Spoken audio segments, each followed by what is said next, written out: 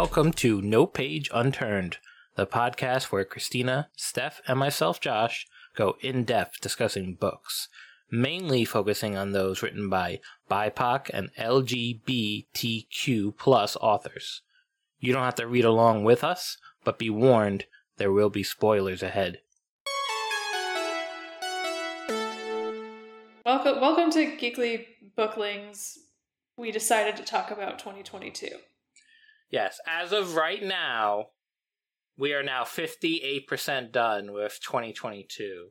Ooh. So I had the idea that we should talk about the books that we've read so far, starting with the one that we've all talked about and we've all read. I think we each have our individual books that we've probably read, but this one book we've all read, and it's The Discord of Gods by Jen Lyons. And we're going to talk about it on the podcast, so we're going to maybe avoid the more detailed part of it. But I wanted to talk about how, this series started only in 2019, and now we are at its end. And I just want to talk about how excited we were all to receive this book and read it through to the end. And I just want your general thoughts about what it's like for this series to have come to an end. It is both sad and happy, because obviously I think we always want more A Chorus of Dragons in our lives, and it was a really good ending in my opinion. It was very satisfying, but also it's there's so much more to learn and to know, and we do know that Jen Lyons is writing additional material. Who knows if it'll ever see the light of day, but I don't know. Yeah, I think there's something to be said about the ending of a series that is really satisfying and good. And that is hard. The reason that so many TV shows and books and movies end up being not favorably remembered, even though they could be good for 90% of the run. And if they don't stick the landing, then they fade away or get consistently made fun of, like Lost and Game of Thrones and all this stuff. And this was a really good ending. I felt very satisfied with it. Narratively, things came together. Emotionally, things came together. And so it was great to, there's always apprehension going into the last book of a series. And it's oh God, what if it's not good? What if I finish and I'm just fuck this? Because that's happened to me before, where I finished something and I was oh, come on. So yeah, it was a delight to feel and see everything come together in this very satisfying way. And that was probably my favorite part about The Discord of Gods, is that it was good. That's a great point. Yeah, that sense of relief, I think. Yes, absolutely. Eclipsed a lot of things for me. So we all started reading this at different points. I don't know if we talked about this on the first podcast, but Josh was oh, hey, are you going to review this book? And I was yeah, I didn't think that I was, but I got sent a copy of it. So I started it and then I couldn't put it down. And then Josh read it, and then we bullied Steph into reading it. Well, we bullied her into starting it, and then she read it on her own. And this podcast kind of was very happenstancy. So knowing that you're starting a podcast with a series that's not finished is nerve-wracking, because we all know what happened in Game of Thrones. And we knew that the series was going to finish. Jen Lyons is a beast. This is a 3-year, oh my God, more than 2,000, maybe more than 3,000 pages. It's insane. Yeah, probably, yeah. And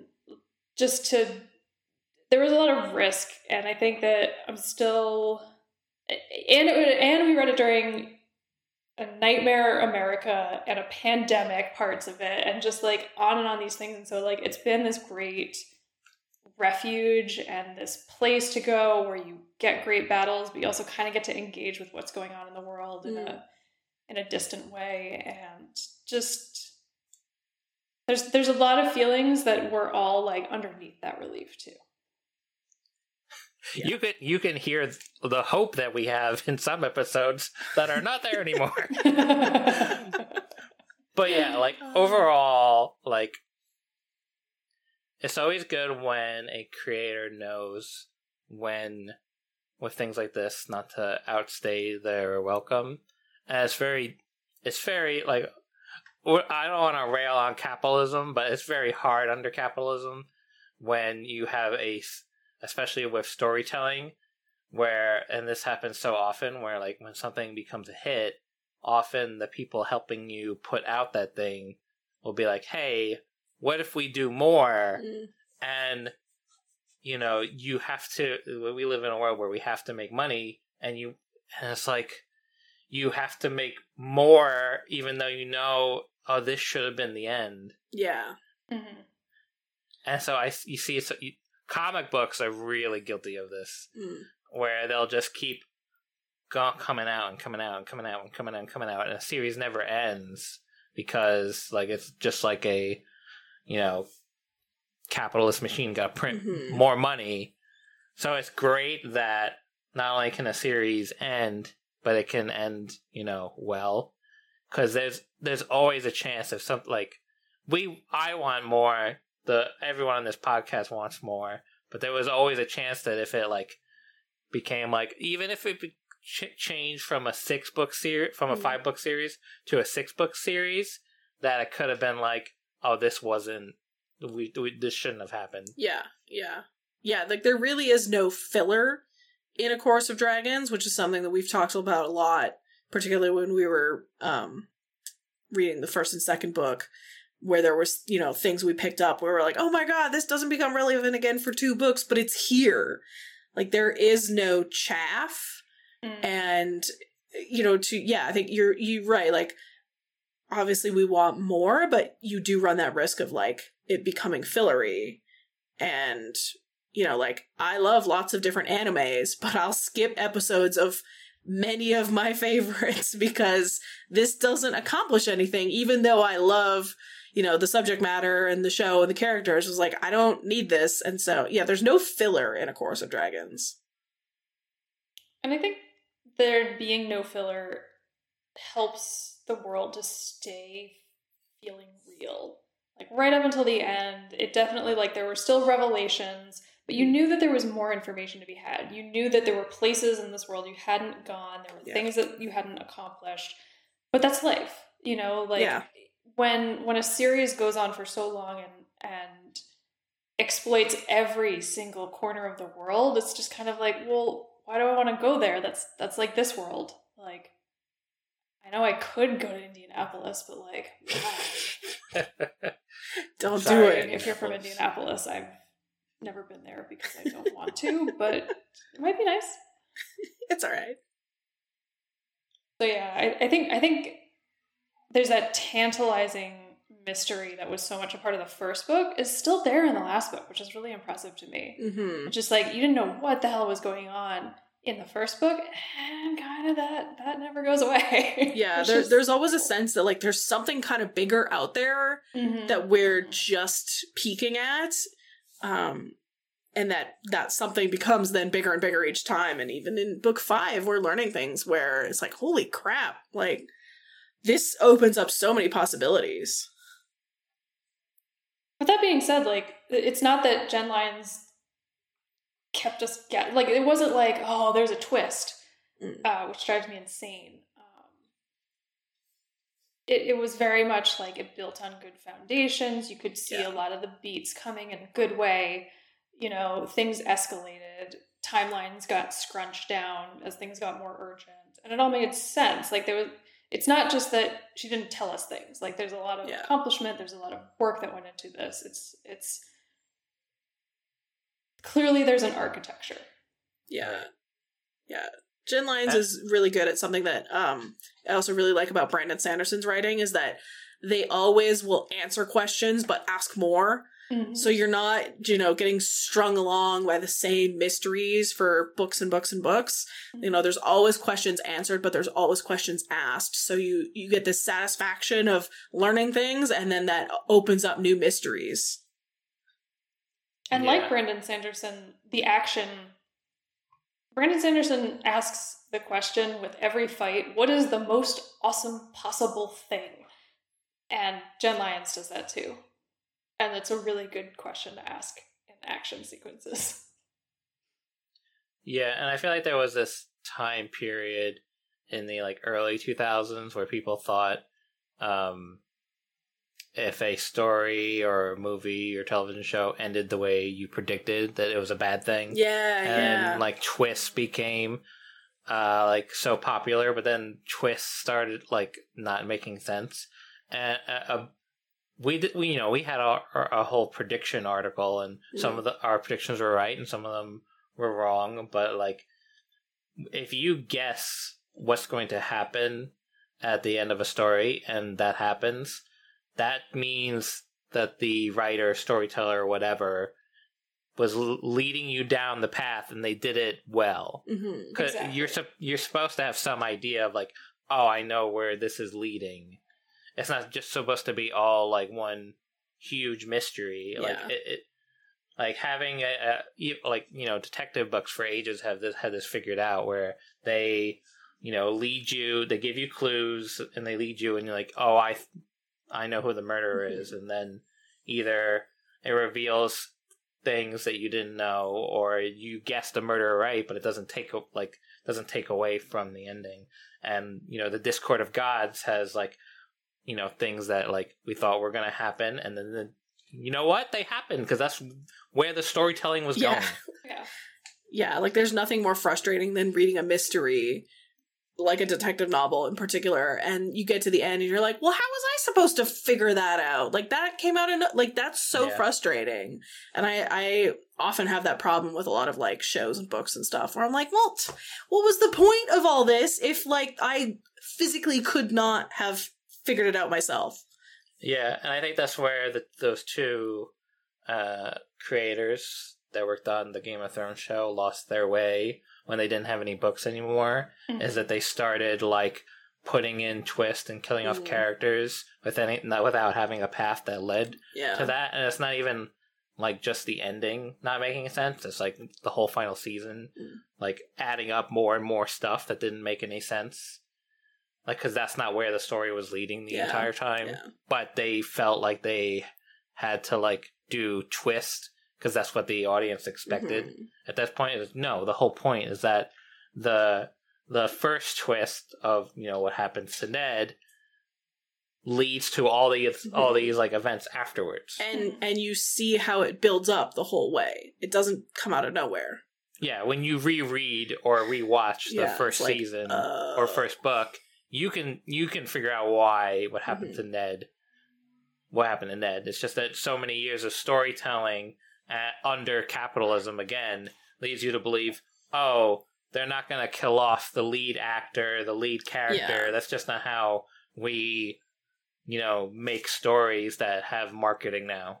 Because, got to market the lead character. So why would you kill him off? So that's where people were like surprised. And then those guys, they lost their way with that whole deal.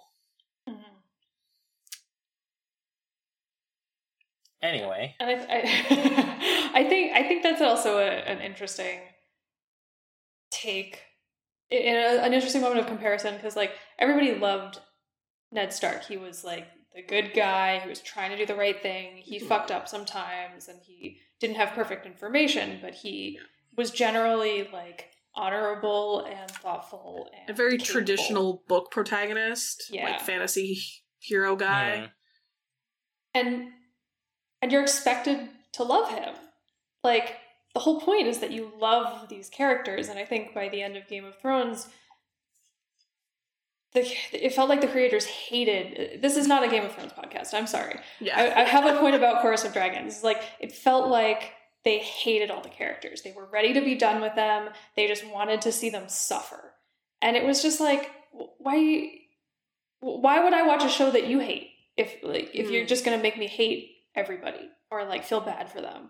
But I think that the love for these characters is so evident in Chorus of Dragons all throughout. And just like they're goofy sometimes and they screw up and they're naive or they're pig-headed, but they're people and they're ultimately lovable. It's like we talked a lot about how much we love Senere, despite the fact that she's a terrorist. Murderer. Yeah. She's a real bad person. Yeah. And I think that, if you don't love something, you can't expect anybody else to love it. But like the love is so evident through the last page. And it's a happy ending. Like there's something to be said for a happy ending to a book. And like obviously, you know, there's much more nuance to it than that. But like it is for the most part a positive ending.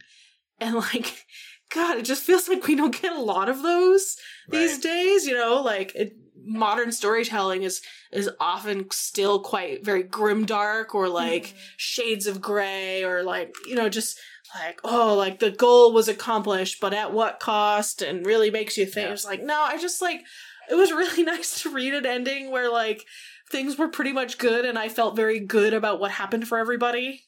Yeah, and it's also like it ends happy, but it doesn't fix, everything's not fixed. Yes, exactly. Yes. Yeah. So it's like, you know, a happy ending that made sense. It isn't just like everything has a neat little bow on it, and like it is happy in a way that is satisfying rather than just being like super like sugary sweet kind of happy.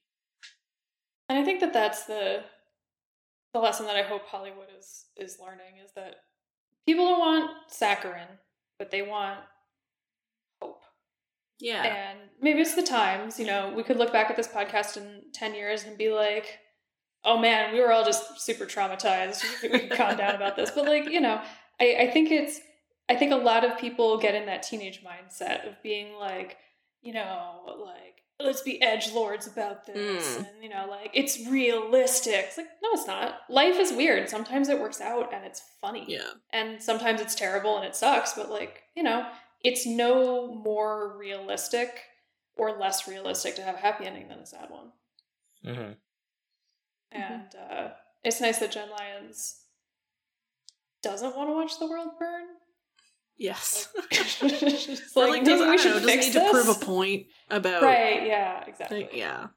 But if you listen to our interview with Jen Lyons, you'll know, after you've read Discord of Gods, you'll know that like there are still things that could lead to more conflict in the books. So she leaves that open-ended, even though we do get a happy ending for our main characters. Most of them. Most of them. Yeah. I think everything felt fitting. Yeah. Like, you know, I think that's kind of what I'm circling, at least, is that I don't need it to be happy, but I also don't need it to be sad. I just need it to be fitting, right? Like the end of Breaking Bad was good because it wasn't that it was happy or sad. The inevitable consequences of what they were doing happened. Like Walter White, he was always going to end up some kind of way like that. Yeah. And that's why it resonated with people in a way that Game of Thrones didn't. Like, nothing about the end of Game of Thrones was inevitable. Yeah. It was just there. Yeah. There was like no really foreshadowing at all for most of the events that happened.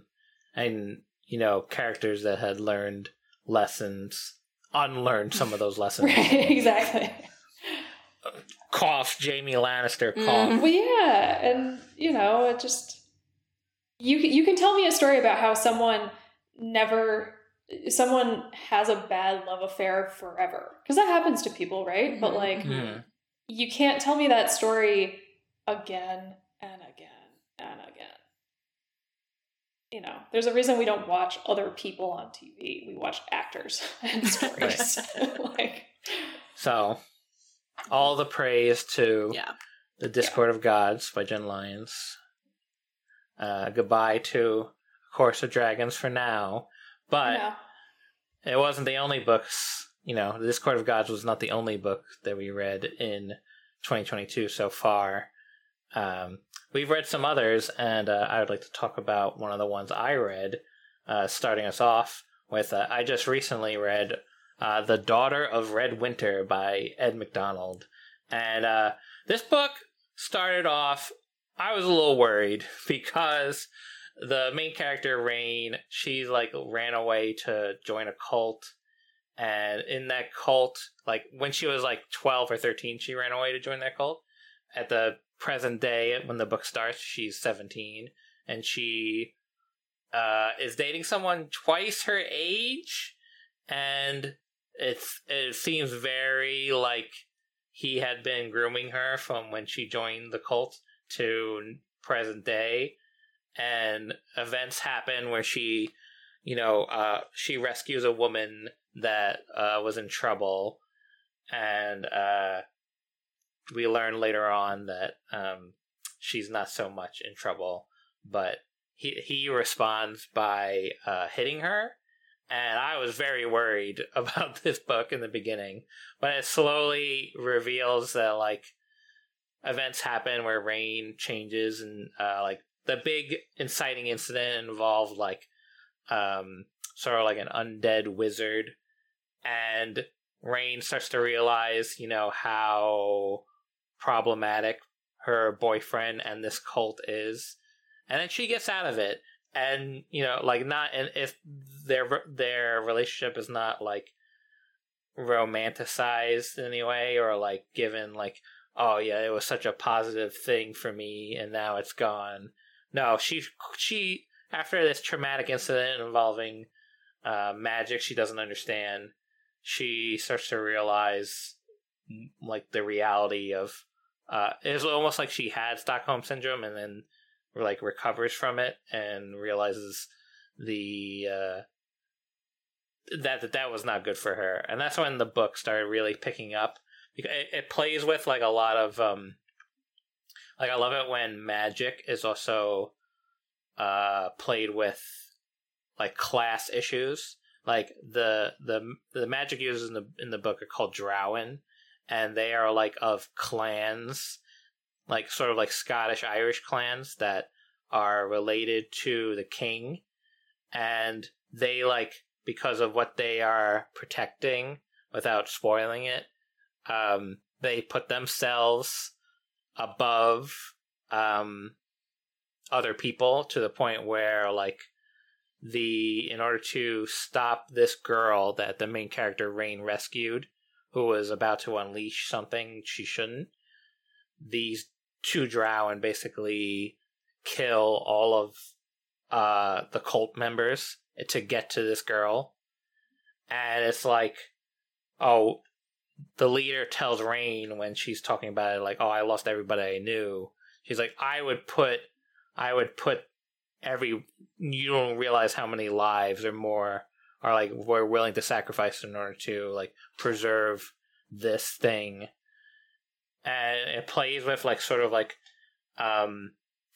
it means to be like of a different class than these magic users.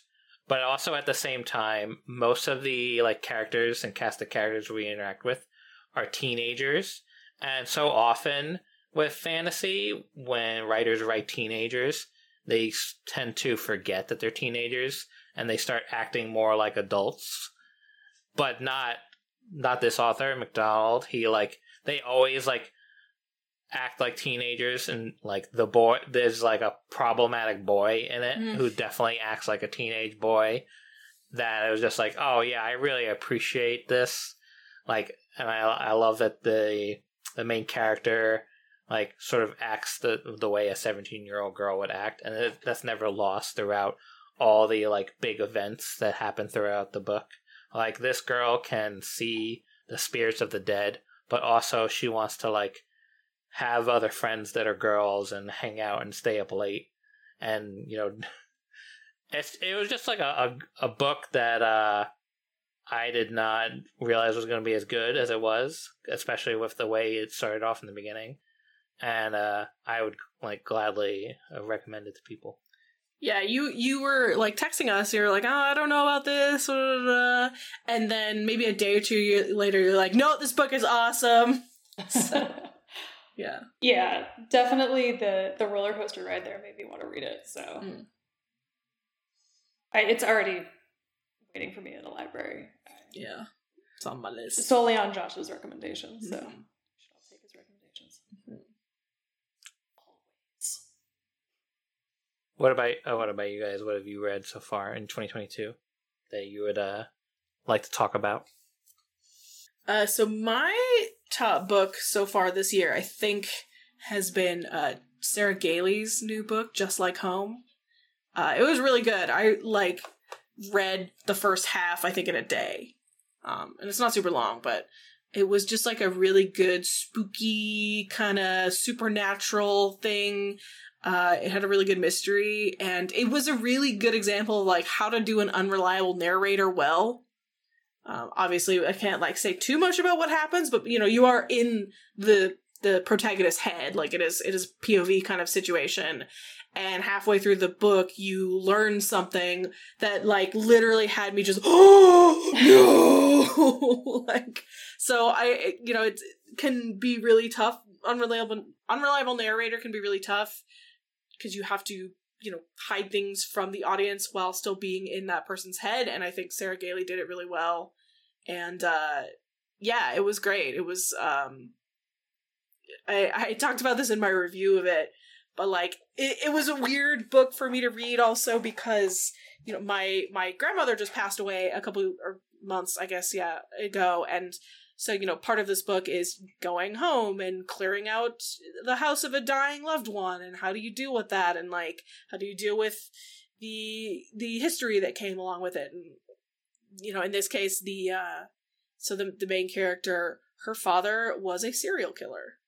And so dealing with unpacking, the house that her father built for this family, and then also, specifically purpose-built a murder basement in, and how do you reconcile with that? And so it was good, even if it hadn't had, kind of the horror supernatural angles of it, I think it still would have been a really interesting book for that, and the way it kind of unpacks true crime a little bit, too.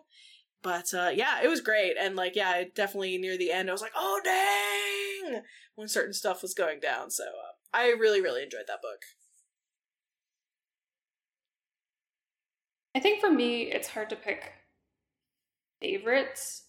And I'm just going to pick one that, I think we're going to end up talking about some of our runners-up or other books that we've read this year. And so this is not the book. But definitely the book that I think that everybody should be reading is, if not Sundial, then anything by Catriona Ward. Sundial is set in America. And I was a little skeptical because it's written by this very British person. But aside from a couple things where it's we should have localized. It was.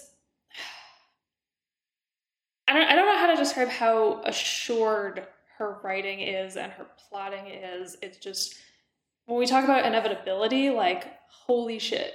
It just everything feels like it is both shocking and inevitable at the same time, and this.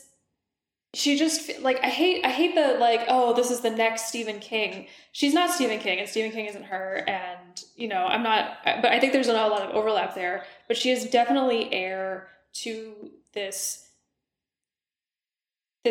culture of writing that is about suspense. It's not like a murder mystery, although there's murder and mystery. It's not fantasy, although there are elements of the supernatural. It's not science fiction, even though there are elements of science fiction.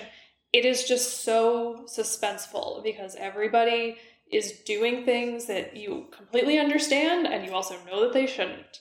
And it's so tight. And I don't know that every single twist worked, but those twists they're not twists, right? They're just there all along, and the characters won't look at them because of who the characters are. And all of her books are like this. Sundial came out this year, but every single book, and she just writes about such fucked up families, and it's really nice to see that too, because nobody's family is normal. These are extreme, but it's just so good. In conclusion, read book, good book. I appreciate a book that is you can't just put it into one genre. It's just a hodgepodge of different elements, and I often say that I think fantasy is best when it isn't just one genre, where it adds all these different elements that you would like expect to see from other genres, but just in fantasy. And I think too, like, fantasy's been so overwhelmingly influenced by people who wrote in the medieval period. Like Tolkien, still you feel that. But Tolkien was just a giant nerd who loved medieval stuff. Just the biggest. Just such a nerd. He was like, what if languages? Yeah, his idea wasn't to write fantasy. Right, it was to write like just like something that would enable him to create more languages.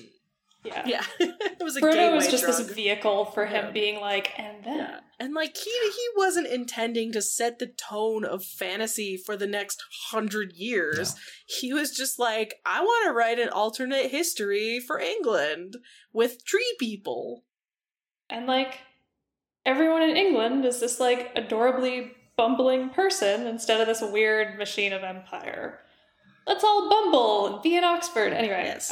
Let me tell you how much I love trees. Just such trees. Let's eat carrots and put our toes in the grass. La-di-da.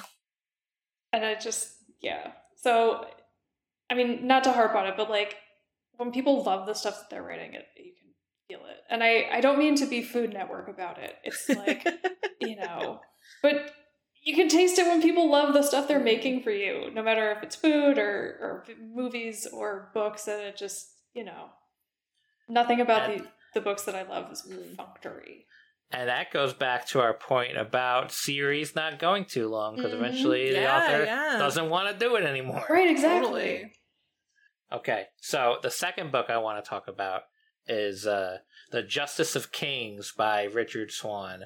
I love this book because it is two things. It is the like politics, like scheming and like everything that was like everyone loved about like seasons 1 through 3 of Game of Thrones or books 1 through 3 of Game of Thrones, where like there's political intrigue, people are backstabbing each other, but it is also fantasy Sherlock Holmes. Ooh. The main character is like the main character is like a teenage girl who is an apprentice to, it's been a while since I read the book, but they're like inquisitors, or I forget the name, or like ambassadors, but she's like an apprentice, and she's describing the story of the Sherlock Holmes type character solving a murder while this like political intrigue is happening in the background,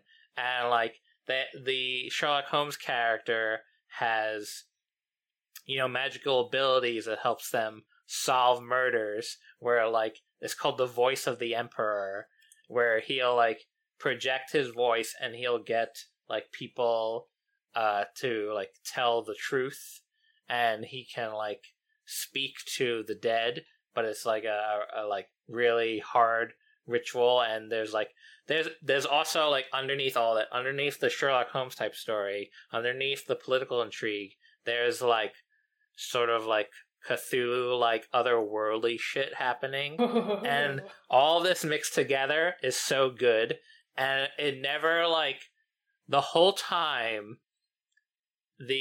while the political intrigue is happening in the background, it never stems away from trying to solve the murder, and it goes through so many steps that you would expect from like a Sherlock Holmes book, where it's like, here's all the evidence, here's the person that we think is the murderer, there's like a twist that makes sense, because a lot of those stories, like they had twists that like, oh yeah, that seems so obvious now.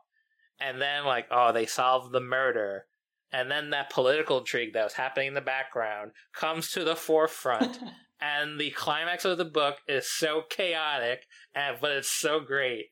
And I absolutely, like, if you look at the cover of this book, it's not a great cover. And it might actually, like, the cover of this book is so bad, it might turn you off from the book, because it is and no disrespect to the artist, but it is a like fantasy cover that makes it look like.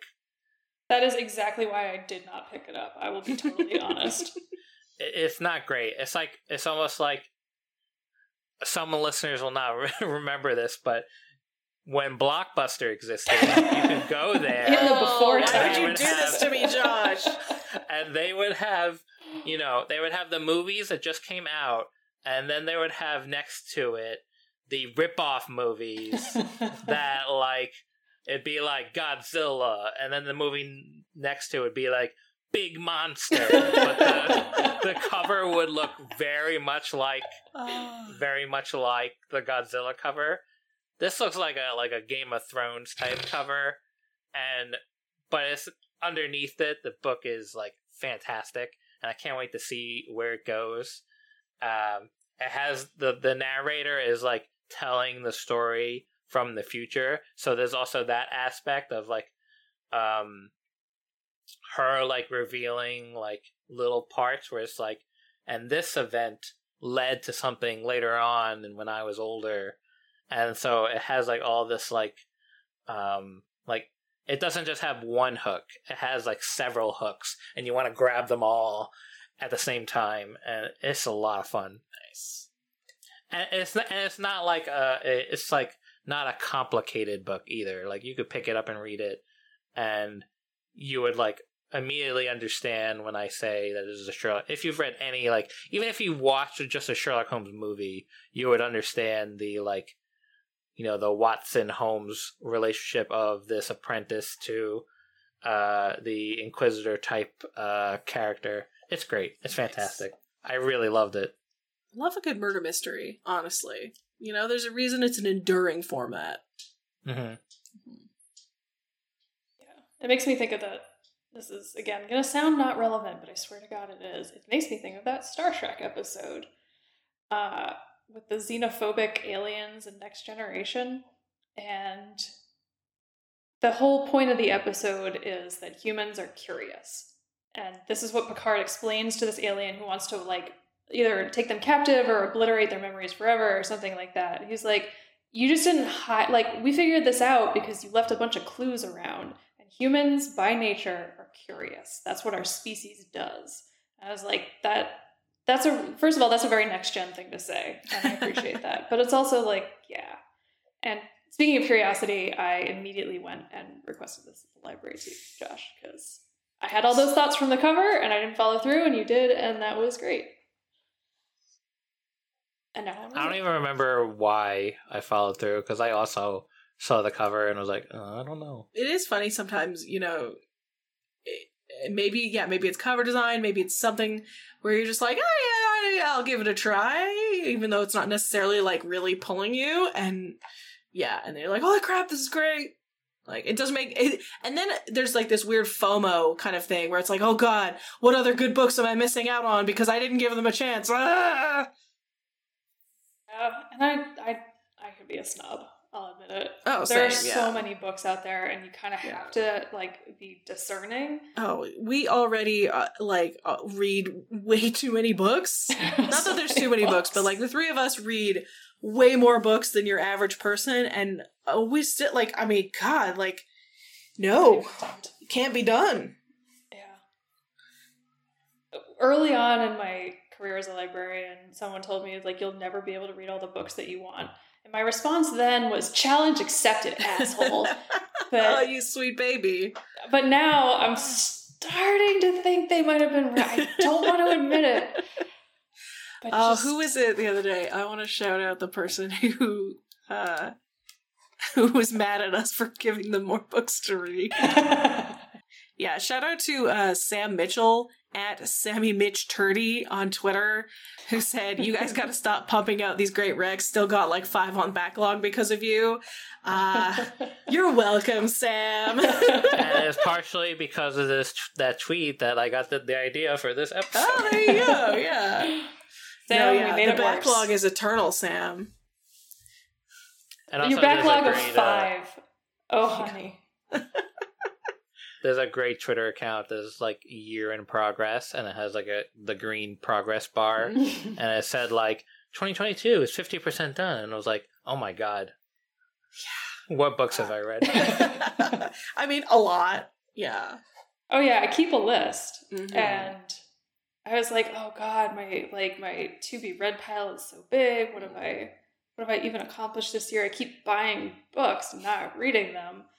Yeah, I've read 70 books. Wow. And it's July. That's a lot. Yeah. I haven't read that many. What is that? Some of them are comic books. I do, in the sense of respecting the format, graphic novels count.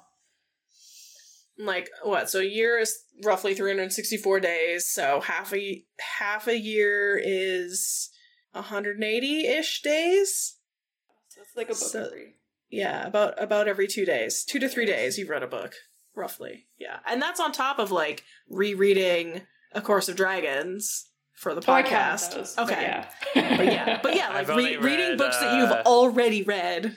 Yeah. 26 books. Yeah. I That's don't insane given keep track. that, like, I should. Oh, yeah. Steph, welcome to the club of here's my Excel spreadsheet. I've already let you break me so much. Sorry. I said on this podcast, I think it was last year. When did we start this podcast? Oh my God, I don't know. I think it was last year that I said I quit doing the Goodreads reader challenge. That's not the case this year. I was like, I'm going to do it again. I never learned. Yeah. I mean, so I also work in academia, so there's a little bit of that. But yeah. Sam, come join us. Come join us in dubious decision making. Yeah. So what about you guys? Do you have any other recommendations from 2022? Yeah, the other two that I kind of wanted to talk about was they're kind of in this vein of what we were talking earlier, and that's Siren Queen and A Taste of Golden Iron, which were both really good. I enjoyed them a lot, and they were like great light fantasy, and like, you know, Siren Queen was like kind of like a noir kind of biographical thing, and Taste of Golden Iron was like a romantic kind of YA situation. And they both just had very light fantasy elements, great queer love stories, lots of good characters, lots of sexy sex scenes. Yeah, I just really enjoyed them both a lot. They were super fun reads, very different different writing styles, but super compelling and just fun and nice. And yeah, it's nice to just read fun and nice things, honestly. No. Yeah. So Only yeah, things. those were my kind of two other standouts of what I've read so far this year, or at least in terms of like books that have come out this year. So yeah, go check out my reviews for both of those books. And actually, probably we're recording it next week, and I'll probably release it not too long after, because I'll probably get it out before. So A Taste of Golden Iron comes out at the end of August.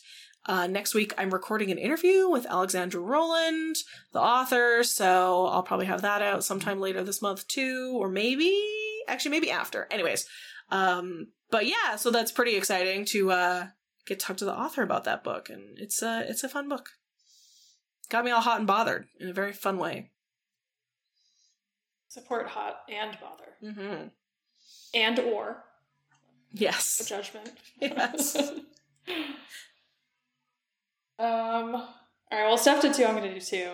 I want to talk about smaller presses, right? Because a lot of what we cover has a lot of oomph behind it. There's a better word, but I didn't find it in time. We mostly cover Oofda. Tor and like Yeah. Macmillan because they send us stuff. Yeah, and Simon & Schuster. Like, Big Five, look, I got no problem with Big Five publishers, and I think it's great that they get so much attention, but little presses are doing really cool stuff too, so I wanted I'm to the highlight... Orbit guy on here. Oh, and Orbit, yeah, Orbit's enormous.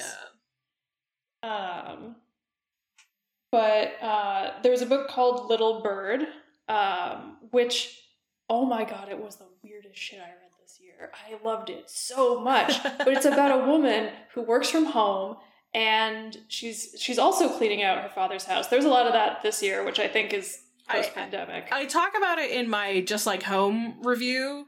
There's a lot of those coming because a lot of millennials' parents are dying. Yeah. And so that is, and grandparents are dying. And I think that is a trend that we will probably see more in books as the population continues to age. Yeah, 100%.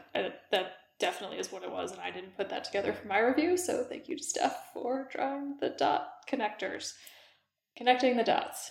But yeah, just pretend it's in there. What? Just pretend that it is in the review. I'm going to tell people to go read it, so they're going to know the truth soon. I hope, if they listen to me. But yeah, Little Bird is about this woman and she has a terrible drinking problem, and she knows it, and she can't fix it. And I think, that there's something really heartbreakingly sympathetic in that, where she's so alone, and she can't muster the energy to do it for herself because she doesn't care about herself that much. The only person she cares about is not a person, it's her dog. And, that resonates with a lot of people during the pandemic. But in her backyard, these weird vines start to grow, and a skeleton shows up and starts talking to her. And it doesn't go anywhere that I expected, and I read so much that I expect most things. And holy shit, it was just like, it was the book that was like so entirely the product of one person. Like I watched so many Marvel movies, and I love them, but they are movies by committee, and like, that can be good, but like this is one person being like, you want to look at my heart? Look how weird it is. And it was great.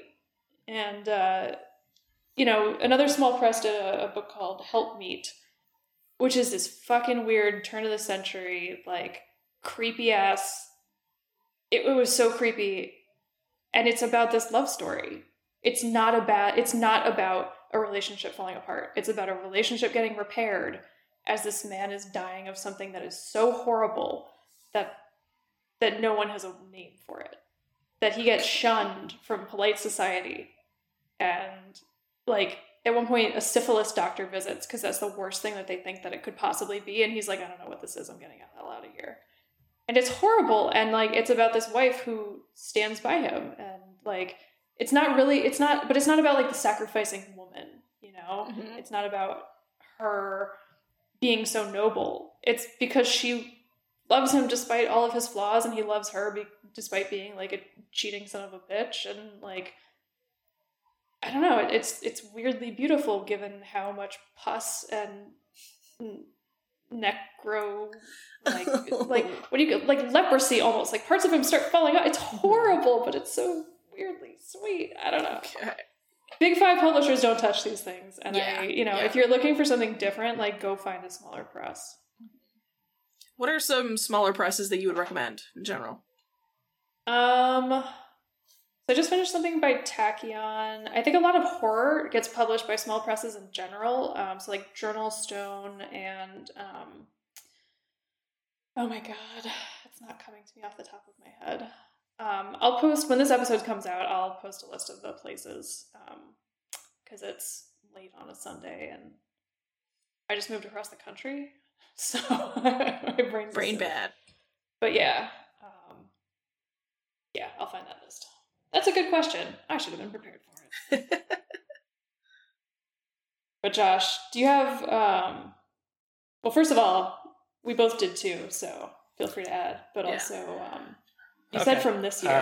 Oh, okay. Yeah, no follow. Two, I'll talk about the first one really quick because I want to shine more of a light on the second one. A.K. Larkwood released a sequel to The Unspoken Name this year called The Thousand Eyes, and it basically took the main character. I'm speaking for many people, even though I don't know their opinions, that most people probably fell in love with in the first book, and kind of takes her out of the book.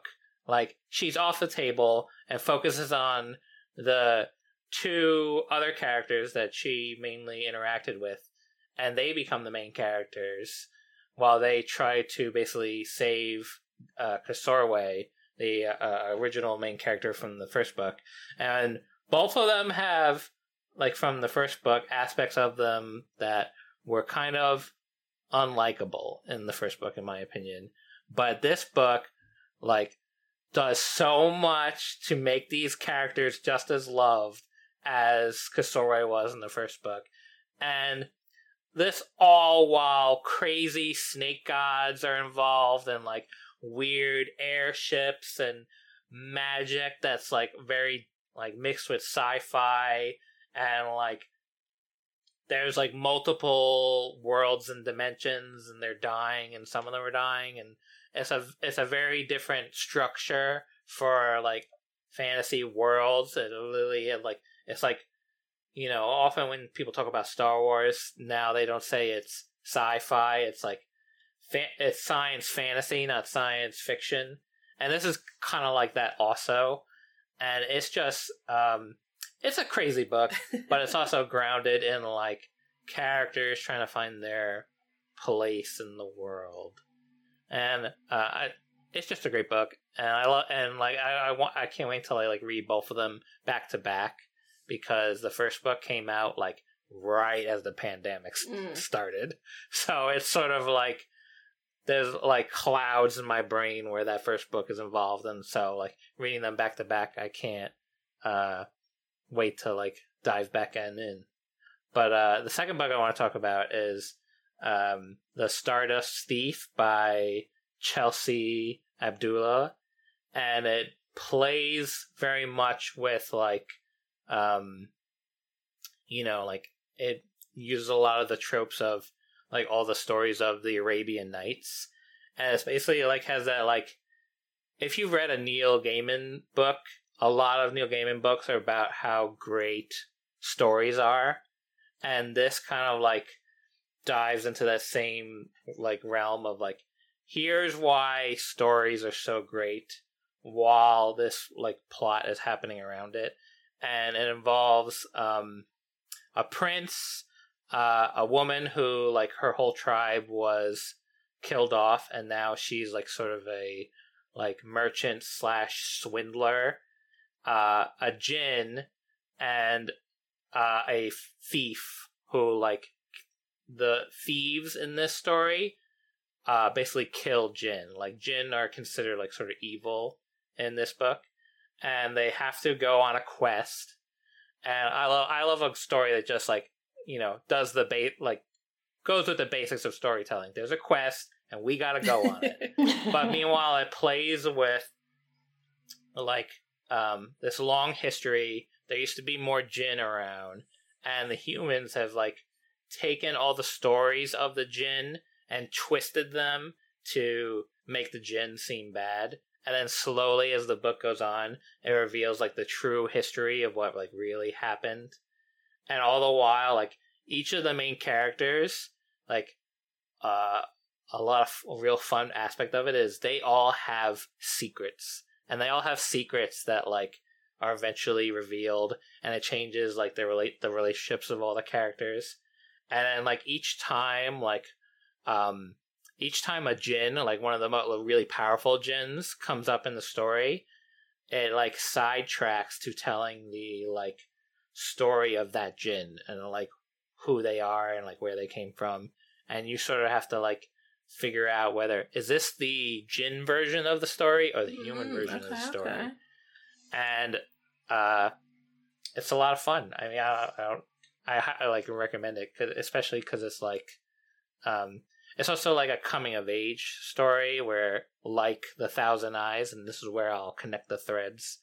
You know, the main characters are trying to like figure out who they really are and their place in the world, all the while like they're learning like truths that they didn't know about and uncovering how their like system of government has lied to them. It's great. I highly recommend it. I love secret histories. Yeah. That's awesome. Now, that we've covered those stories, have we done 3 each? Like 3 or 4 books each? That's all I had prepared on myself anyways. And okay. I can talk forever, so don't. I'll start us off with books not from that were not published in 2022 that we've sort of been reading. Last year, I was like DMing Christina about you know, what if I could cover wrestling books on the website, and she said, why not like put together a list of what wrestling books you would recommend to people. And then like I realized Oh, I haven't really read that many wrestling books. So while I've been reading books that have come out in 2022, I've been also reading as many of like the best wrestling books I could, get my hands on. Skipping all the ones that are considered bad, and also avoiding some of the more problematic wrestlers that have published books. And I realized, reading like different wrestling books, like Bret Hart's biography, and like Guy Evans' book on like the demise of WCW from the 90s called Nitro, and like the history of New Japan Wrestling, which is the like main promotion in Japan for wrestling that's still going to this day. And then you can like compare that to reading like the Young Bucks, which is a tag team wrestling now, their biography, and Jon Moxley, who is a wrestler now, whose biography just came out last year. You realize how terrible of an industry it was in the 80s and 90s, especially like the things we know about athletes now, and like CTE and like all this other stuff, and how like athletes, basically how the science of athleticism has changed, and how athletes have taken a more direct approach, like intellectually, or like how they know to like work out, and how that has evolved. You see, like comparing the newer biographies to the older ones, how much wrestling has changed. And don't get me wrong, there's still like with any industry, there's still like very problematic aspects, and like there's always going to be like some like immoral stuff, like, and I think this happens in most sports, but you just see like how things have changed in like a very short minute of time as the science of health and athleticism has changed. And I've just been trying to read as many of them as possible, so eventually, like, by the time, like, no, this comes out soon, hopefully by the end of this year I'll have a like comprehensive list of recommended books, and I'll probably separate them from like talking about the past or talking about now, and how it's changed. To be clear, I did not mean to give you a historical assignment. No, you did not. I was just curious. I took what it's not an assignment. I took what you said, okay, cool, and made my own project out of it. All right, as long as it's inspired and not assigned. Yeah, not homework. Cool. No. Yeah. I did take one of your recommendations, and it was one of the Christmas presents I got for my husband, so thank you for that, by the way. Which one? You told me to get Squaring the Circle, or Circling the Square? Something about a circle and a square. I'm sorry. It was a long time. Christmas was a whole year ago, probably. I'll have to check my list. I did what you told me, Josh, and that's all I know. So I learned it from you. Well, he liked it, so you're welcome. I think you and he can talk about it, and I did my part. Steph, I know you've been reading books that are not from 2022. Yeah, no, I mean, really, my definitely my standout for this year of books from previous years has been the Locked Tomb series. I absolutely love them. I read both of the books that are out I think I read Gideon in a week, and I think I read Harrow in 2 weeks. Maybe not even that long for both of them. And no, they're great. They're super fun. You guys have been recommending them forever, and I absolutely see why. They are just like fun. My favorite kind of sci-fi, which is like sci-fi so far in the future that it's basically like fantasy. There's like magic, but also spaceships, and they both have really good mysteries in them to unravel, and there's lots of juicy little bits, and I had lots of predictions that I yelled at you guys to varying successes, so I'm gonna post an article ranking my various theories by correctedness in a couple weeks. You will have posted by the time it's That's probably true, yeah. I scheduled it for tomorrow. Oh, well, there you go. Yeah. So you know, if you have read those books, go on Geekly and check out my Locked Tomb theories ranked by how wrong I was. Could also have been by how correct you were. You nailed some stuff that I was like, oh no. Can't say anything. Yeah, there were a few good ones that I felt really good about nailing, and then there were some that I was like way off, but yeah, they're just great. Like, and it just, you know, one of those books that right from the jump really hooks you with an interesting, different setting, characters, you know, the idea that like it's a universe that runs on necromancy, and also expanding the idea of what is necromancy. Necromancy is not just bringing back zombies or people from the dead. Like, necromancy is manipulating the body and the different parts of it, and yeah, just a great job of like, you know, throwing all these characters down. You know, there's roughly 20 named characters in the first book, and Tamsin Muir does a great job of like balancing them out, consistently reminding you of who they are too. Like, a great, like, doesn't just throw a bunch of names at you and then expect you to remember exactly who those people are for the rest of the book. Like, consistently does a subtle job of reminding you this person is from here and they do this. Which is great, and, you know, making you love and hate a bunch of them very quickly. Yeah, just like, you know, I love a good snarky protagonist, and Gideon is an incredibly snarky protagonist. And they just like, Gideon and Harrow just shit on each other all the time, and it's funny, and it's spooky, and it's mysterious, and it's great. Yeah. Great series. She's also very horny, and I appreciate that also. Yes, oh my god. Especially in the first book, there's so many times where she was just like, I had to sit down because she was so hot. Yeah. Have you already, like, written down your predictions for Nona? Yes. So in the, in my theories article, I also included my predictions for Nona, which, like, ultimately isn't a huge amount. It's more like, okay, so I think generally the crux of the book is going to be figuring out who Nona is, because, you know, that's the sort of mystery that's posited in the book preamble. Excited. But yeah, just like, you know, if you want something different and fun and another, you know, book that has a very satisfying ending where things come together and make sense, definitely check out The Locked Tomb. Also, I feel like references to memes. Yes, oh my god, just like... Which some people find cringe in The Locked Tomb, but I love it. I loved it. Yeah, there's in the second book, there's a none pizza left beef goof that just had me howling.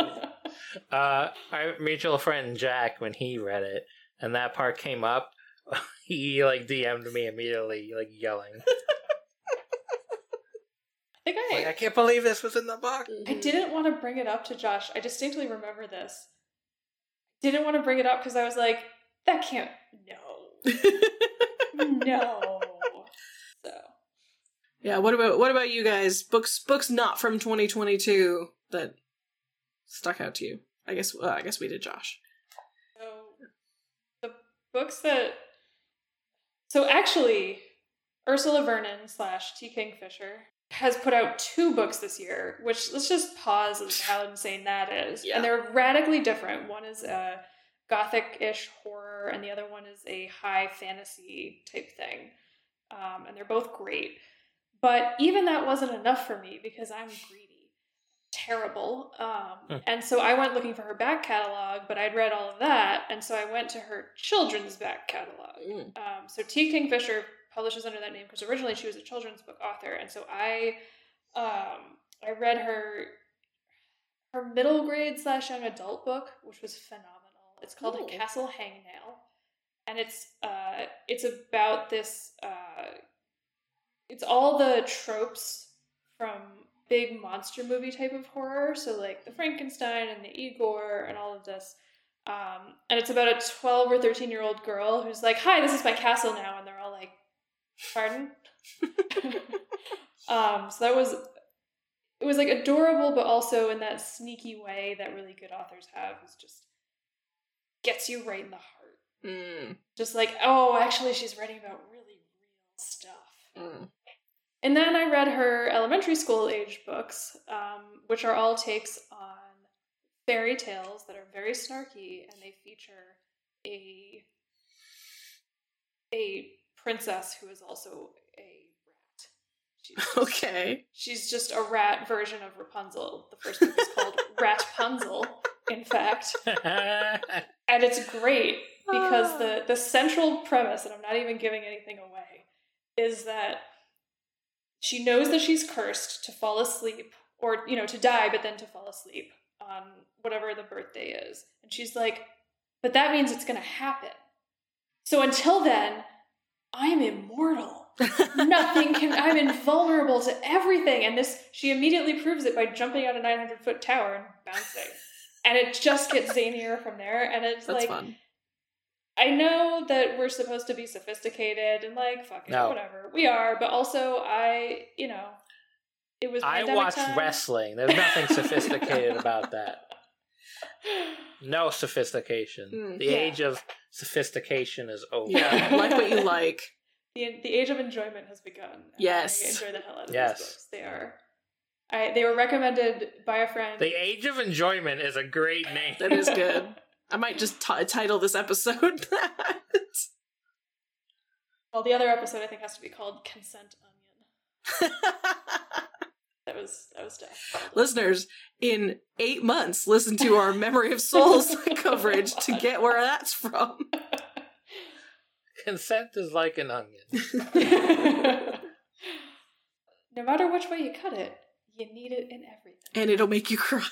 Yeah. I was making the Shrek joke of it having layers. Mm. Yeah. So your inner 6-year-old will be delighted. And your inner 36 or 56 or 86-year-old will be delighted. Because they're good stories. They're lighthearted. They never... They call out the foibles of fairy tales in a way that's loving. So it's like, how do thorns help Rapunzel? How does covering her in thorns help anything?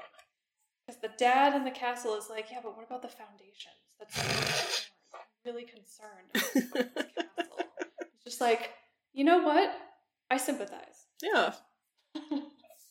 That is not a comprehensive list of all the good books that I have read by any means, but this episode would be 8 hours long if we covered all the books that we read. Yeah. Unlistenable. Yeah. Okay, but are there any books, and there's a lot of books have come out this year, but are there any books from this year that published this year that you've seen on a list or that you've wanted to read but haven't gotten the chance to yet? And I'll start us off.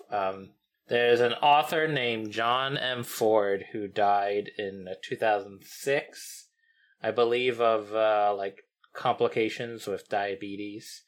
And he was close friends with Robert Jordan and Neil Gaiman.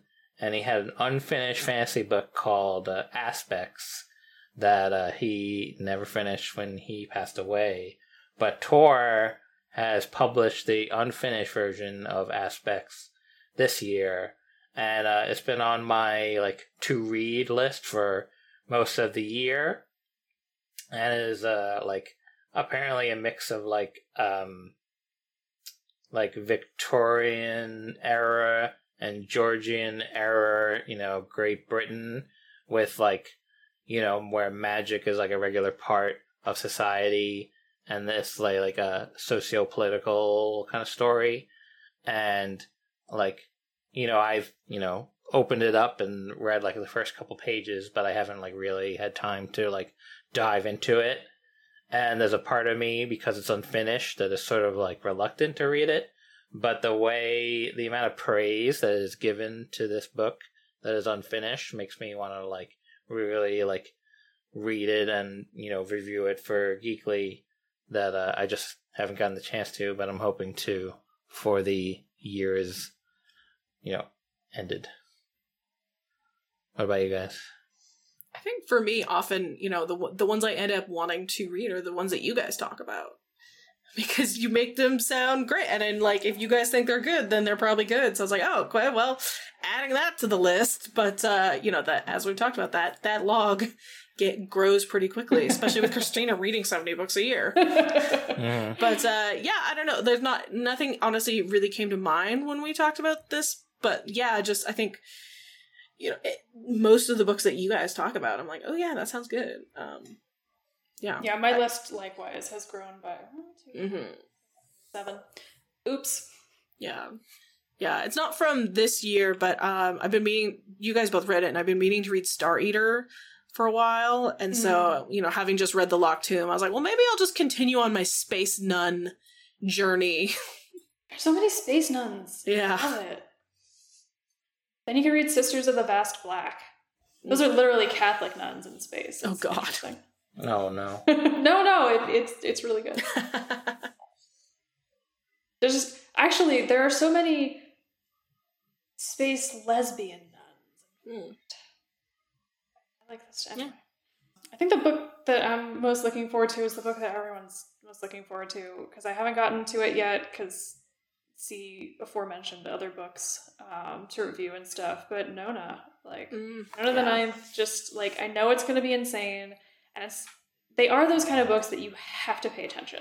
You have to sit down and pay attention. And I haven't wanted to ruin that experience. I've had a lot of life events. I moved across the country and got a new job. I'm told by my therapist that this is a lot of stress.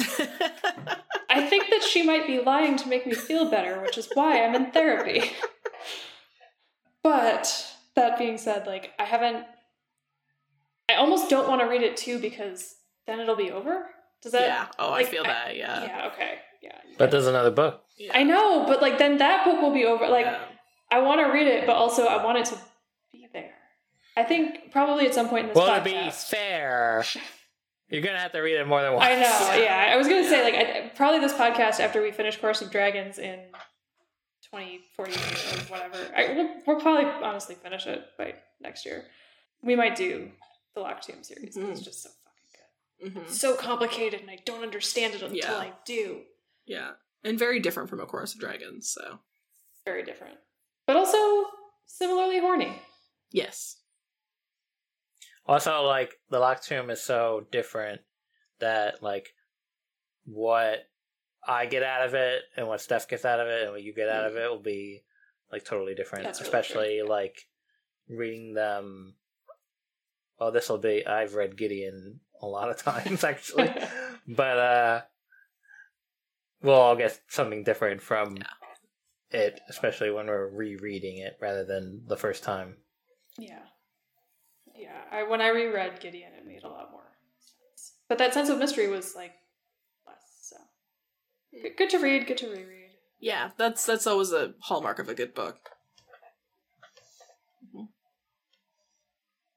God, I can't wait. It's so good. I think that's it. Yeah, me too. So, ask me what I'm reading. Josh, what are you reading? I'm reading right now, since we just talked about it, Nona the Ninth. I'm about halfway through. I believe it doesn't come out until September 13th, I think. 13th, yeah. Yeah. So whatever far, the Tuesday is. So far, it's just as weird as Harrow, but in a totally different way. Nice. Steph, what are you reading? What am I reading right now? I'm gonna start Nona, and I might read Star Eater, and and then I'm reading Lavender House, which comes out in October. I am reading Reluctant Immortals by Gwendolyn Kist, and I'm reading a bunch of other stuff too, because that's how you read 70 books in half a year. You read them all concurrently, and then you're like, why does the inside of my head hurt all the time? We'll keep it at that. Reluctant Immortals is really good, really eerie, really set in the 60s, which is not the time you think of horror, but you should, apparently. Yeah, it's got a very funky... I love the cover so much. It's so, like, psychedelic. So we started with books that we hated the cover, and we ended with books. This is a full circle podcast. I have one more thing that I have to add. Oh. I'm not reading it, but talking back about the books I'm reading about wrestling and like making a list of comprehensive wrestling books people should read, it's all going to be thrown in the trash because the former head of chairman, CEO, and head of creative of WWE, Vince McMahon, is in the midst of a like huge like embezzling / like sex scandal, to the point that a person who was actively writing like a biography about all the past crazy things and bad things Vince McMahon did in the past, that he had to completely stop writing his book and start over because this is such a big deal. Like, it's always been talked about Vince McMahon would die in the chair at WWE, and now because of the scandal and he's used like company money, he's been forced to retire. So there'll be new books that I'll have to read. Wrestling scandals. To that list. So yeah, that's what I just want to add that. Well, a little wrestling true crime. Yeah. You can find me at 405wits at geeklyinc.com. You can find me at Steph O. Kingston in various places, including geeklyinc.com. And you can find me at OLaddieGirl, including on geeklyinc.com. Yeah. Come read with us. Books. Thank you for listening to No Page Unturned, part of the Geekly Inc. podcast family. If you like the show, please show us some love with a rating and review on your favorite podcast app. You can follow us on Twitter and Instagram at No Page Podcast. The show is edited by me, Steph Kingston. Our amazing theme music is by Bad Sparrow, and you can check them out at Bad Sparrow Music. And our cover art is by Chango Chimango, who you can check out on Instagram and Twitter at Chango Chimango.